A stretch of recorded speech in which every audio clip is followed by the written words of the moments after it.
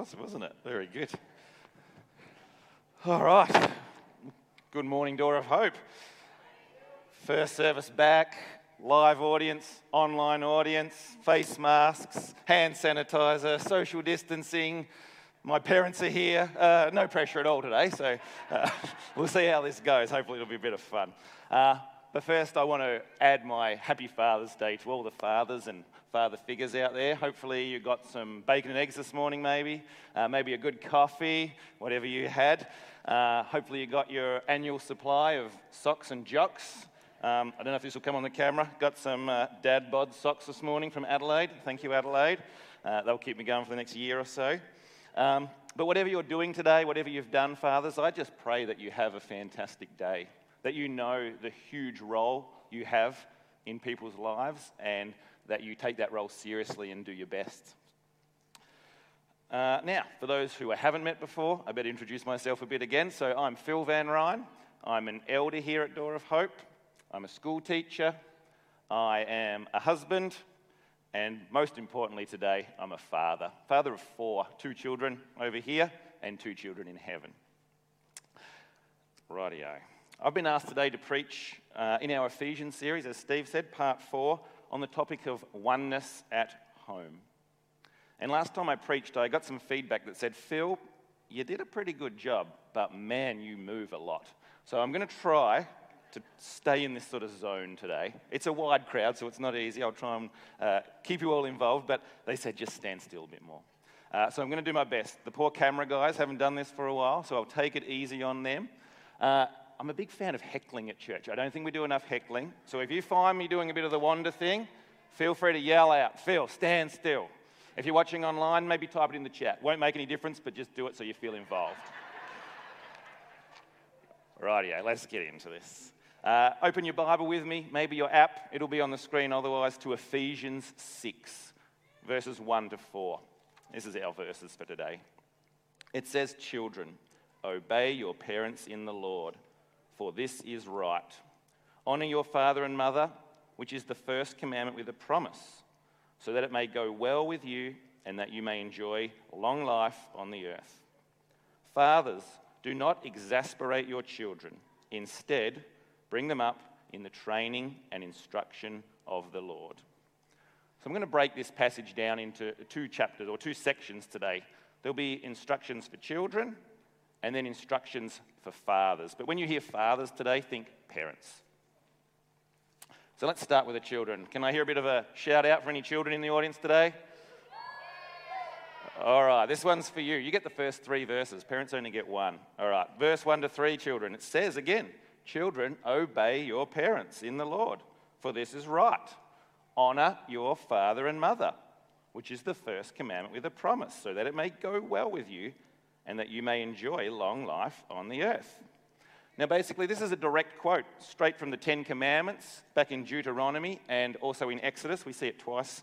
And the Deuteronomy version of this commandment says, honor your father and mother, as the Lord your God has commanded you, so that you may live long and it may go well with you in the land the Lord your God is giving you. So there's only a slight difference in that you may have noticed. It changes from the land your Lord God is giving you to a long life or live long on earth. They had to make the change, obviously, Paul did when he wrote this, because they'd inherited the promised land about 1,000 years earlier, and so he just made that slight shift. All right, but let's have a little look at these 10 commandments, because that's where the origin of our verse today is from.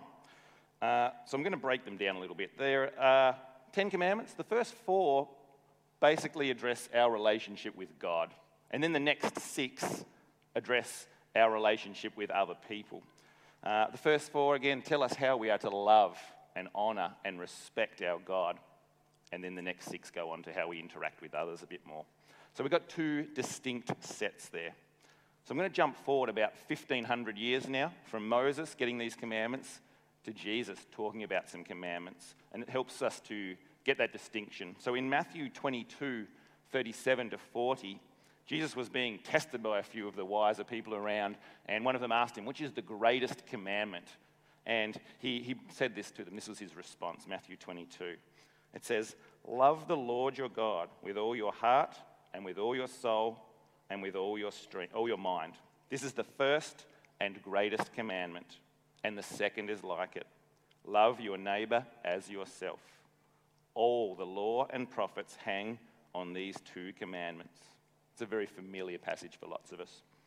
So with all the rules, laws, commandments, guidelines that the Jews had to live by, and there was a lot of commandments and laws and rules and things they had to live by, Jesus broke it down into two simple rules. And I'm going to paraphrase them even simpler. Love God, more simply, sorry. Love God, love others.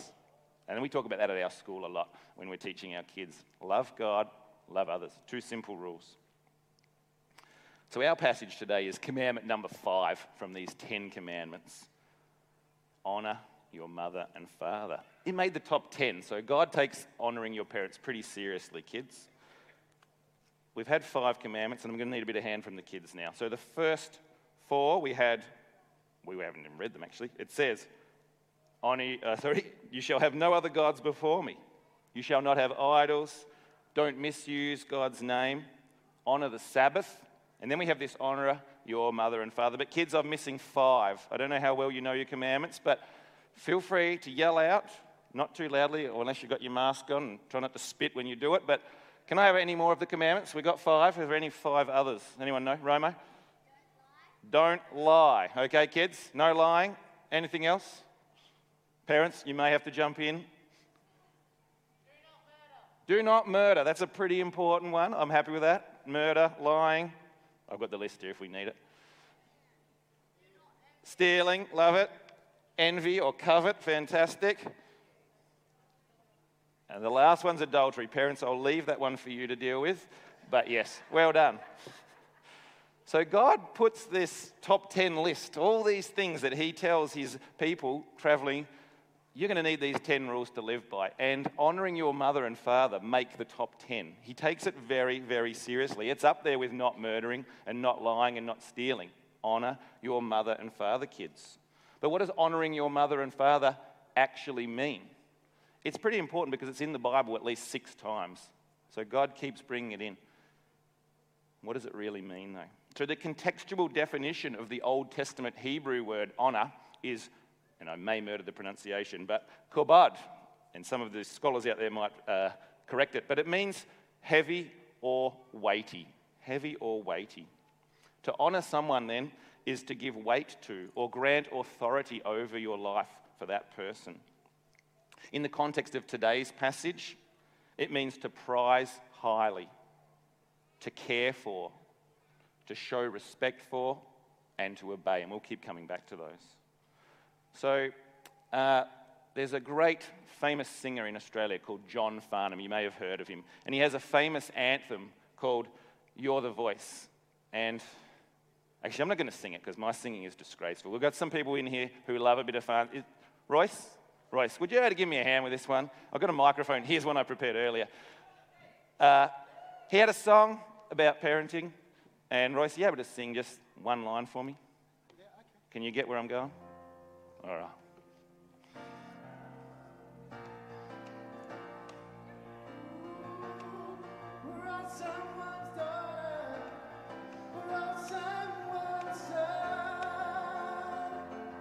Give him a clap.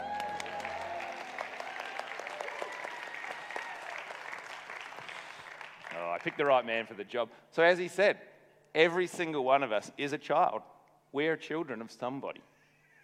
It doesn't matter our age, our relationship with our parents, our location, our history. Our parents deserve honour. How that looks may vary depending on your relationship with your parents. They may be together, they may no longer be together. They may have been great parents, they may have had some challenges. They may be here with us on earth, they may be no longer with us. But they still deserve honour. And they deserve those key words from that kabod definition. They deserve us to give weight to them, to respect them, to prize highly, to care for them, and to obey them. So that's how we honour our parents.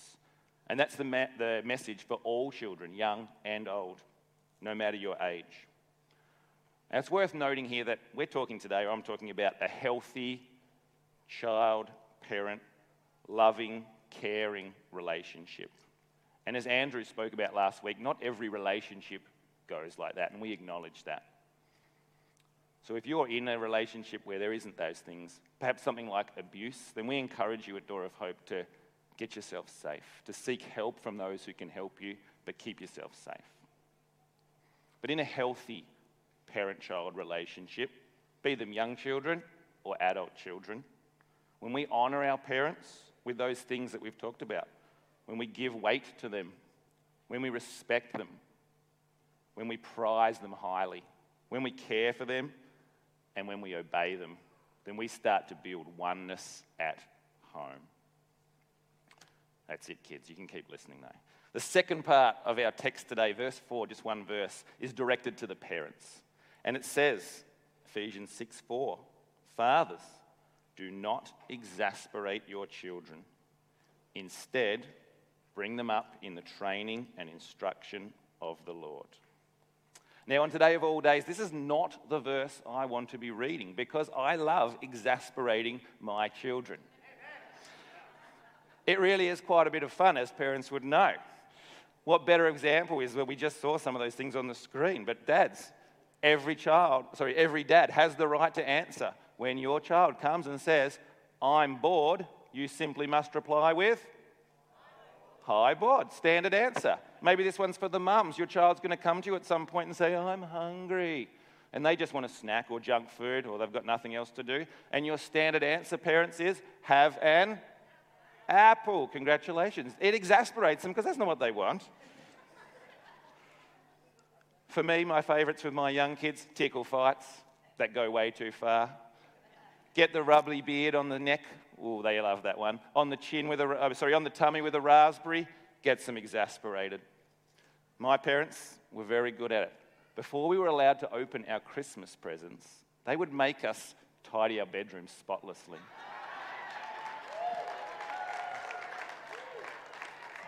You've never seen cleaner bedrooms. But it was exasperating for us children. I asked some of my friends, "How do you like to exasperate your children?" And here's a couple of the responses they gave me. This is a standard dinner one, when your kids are sort of pushing the Brussels sprouts to the side, or maybe the peas, whatever they're not interested in. Maybe you've done some experimental dish that didn't quite work, and they're not eating it, and you must say to them as parents, "You better eat that, because there are children dying in India who would love to have that meal." They don't really appreciate it, but you still say it. Those trampoline owners out there, the double bounce. I love a good double bounce. That moment when you've just timed it perfectly and you just watch your child with a sheer look of terror on their face, sailing off into the stratosphere. Love it every time. Roman, you know him well, don't you, mate? All right, this one was a great one from one of my friends. When her children don't pack up properly their toys, she grabs a box and she picks up all the toys that they haven't picked up the first time, and she hides it when they're not looking. And she says, "I sent it to Africa, to the children who appreciate their toys." This is not mine, these are theirs. There's a certain mother in the audience who shall remain nameless, Claire, who one Easter saved all the little bits of foil from the Easter eggs and then overnight wrapped grapes in the foil. And then on Easter morning presented the children with these, and they opened them up to sheer horror. And she said, "Yes, the Easter Bunny's on a health kick this year. He's gone vegan." They were not pleased. So were you, Adelaide? All right. They're just a few. My friends are very, very cruel people. But it's actually a lot of fun. This verse is not talking about small-scale parental teasing, though, is it? We're talking exasperation here. So, dictionary.com, I looked it up, uses this definition: exasperate, to irritate or provoke to a high degree, to annoy extremely. Now, parents of teenagers, to annoy extremely is extremely easy, they tell me. Asking your teenager how their day was can be extremely annoying. Asking them to clean their room or do the dishes, please, extremely annoying, apparently. Saying no to the all-night party with a bunch of strangers at the age of 16 can be extremely annoying. Kissing them goodbye outside of school is extremely annoying, apparently. Greeting their new boyfriend at the front door with a shotgun is apparently extremely annoying these days. Don't condone that one. All right. But as parents, we're to lead by example. We're not supposed to ignore our children extremely. And perhaps it's a fine line we walk too closely on occasion. But Paul says very clearly, do not exasperate your children. So we've just spoken to the kids about how they're to honour, respect, give us authority maybe. But verse 4 tips that back in the other direction. It's saying that we need to hold that power, that craving maybe for authority and respect in service of our children and not use it against them, not use it to exasperate them, not use it to fulfill our desire for authority or our own entertainment. If we use Jesus as an example of leadership, and the elders at Door of Hope have been looking into this a lot lately, he did it perfectly. He had power, he had authority, he had respect, he had honour, and then he used that to serve others. He got down and fed 5,000 people because they were hungry. He healed complete strangers for no real benefit of his own, apart from they needed help. He got down on their level and he taught them about God's kingdom, where they were at. He even washed people's feet. He didn't demand unreasonable things from people. He didn't lord his lordship over them. He didn't zap them when they stepped out of line. And he didn't belittle or patronize them. And for that leadership, we give him honor. We give weight to him. We give him respect. We prize highly. We care for him and we obey him. This verse, however, did not say, don't discipline your children. In Proverbs 13:24, we read, whoever spares the rod hates their children. It's pretty strong language. But the one who loves their children is careful to discipline them. Now, I'm not condoning corporal punishment here. The rod is not an appropriate disciplinary tool these days. But it's pretty clear. It says, if you love your children, parents, then you need to be prepared to discipline them. Discipline is actually a form of loving service for your children. Your children won't say it, but it's a gift to them. It's an essential part of parenting and growing up, discipline. In his book, Effective Parenting in a Defective World, pastor and author Chip Ingram says this: if you were to ask 100 parents their motives and methods for discipline, you would get 100 different answers. But luckily, God gives us some guidelines, and he sets them out in Hebrews 12:4-11. Now, I'm not going to read all that now, but I encourage you to have a little read sometime, Hebrews 12:4-11. But Chip draws out 5 characteristics of godly discipline. Number 1 is the necessity of discipline to deter destruction. This is about guiding your children down the right paths before they make huge mistakes. Number 1. Number 2 is the means of discipline. It's about action and words. You provide your children with warnings, and when they don't heed those warnings, there's a consequence that follows. Number 3 is the motive of discipline. And the motive of discipline is to express love. This goes back to that Proverbs verse. Okay? If you love your children, sometimes you're going to have to be the bad guy because it's for their benefit in the long run if you love them. The goal of discipline is to teach obedience. It's not about being obedient because you have to. It's being obedient because it's the right thing to do. And then number 5 is the result of discipline. Short-term pain, long-term gain. And Hebrews 4 verse 11 sums it up. It says, no discipline seems pleasant at the time, but painful. Later on, however, it produces a harvest of righteousness and peace for those who have been trained by it. It's a great list that Chip's put together, and I encourage you again to read Hebrews 12 sometime today. As a school teacher, though, I know the importance of appropriate discipline, both in my classroom and at home. And I see the results of both sides. I see parents who do it really well, and the results that follow, and I see parents who need support and the results that follow. So parents, I encourage you to work it out. All right, I think we've all been here as parents, the public meltdown.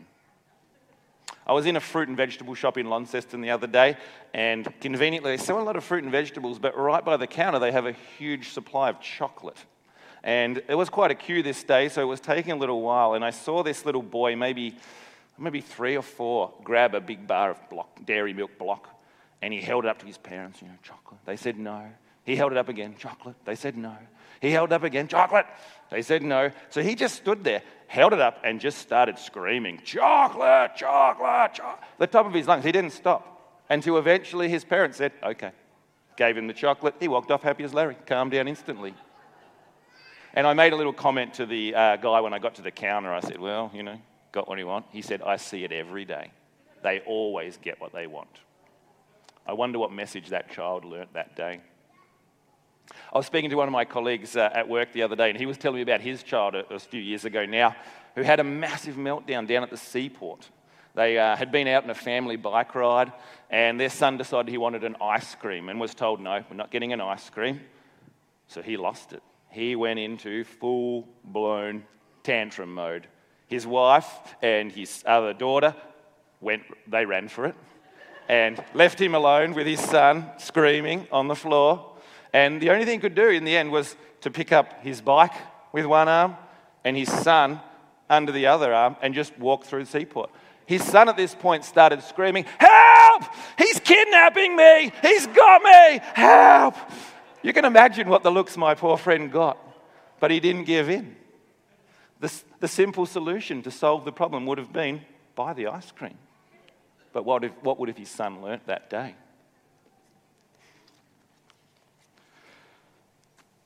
Children actually thrive with boundaries. They prefer it. It keeps them safe. They'll push them, they'll stretch them, that's their nature. Sometimes they'll break them, but they want those boundaries. They make a form of protection for them. And when they break those boundaries, though, a logical consequence has to follow. I'm not going to give you a list today of how to discipline your children. I've worked with kids for a long time now as a teacher and as a parent, but I don't have it right. I'm not perfect. I make lots of mistakes as a father and a teacher, and each child is different. So as a family, you need to work out how to best discipline your child. What works for one child won't work for another necessarily. So that's your job, to find that out. But I will tell you this, to do nothing, to not set any boundaries for your children, to not have consequences when those boundaries are broken, is doing them a huge disservice and probably a failure as your role as a parent. But our passage today wasn't talking about right and wrong discipline only. The final part of verse 4 said, instead, bring them up in the training and instruction of the Lord.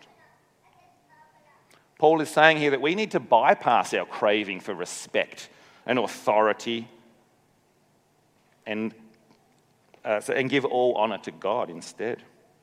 Our children are first and foremost God's. They're a gift to us, and ultimately we're a gift to God as well. We're His children as well. We have the benefit of wisdom, maturity, and experience, and God wants us to give that to our children as well. Parents, it's a massive responsibility to bring up a child in the training and instruction of the Lord. We're to do our best to raise them to be the kind of people God calls them to be, to begin to develop their own personal relationship with our Lord and Saviour. Now, at Door of Hope, as Steve mentioned, we have a mission and a vision. And it says to be Jesus-centered, others-focused, together in community.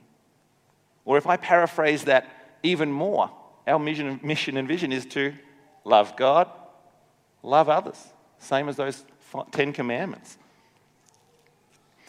Now, as a teacher, I set success criteria for each of my lessons. These are the things that at the end of the lesson, I want my children to know or feel or do. That's how I measure whether my lesson was a success.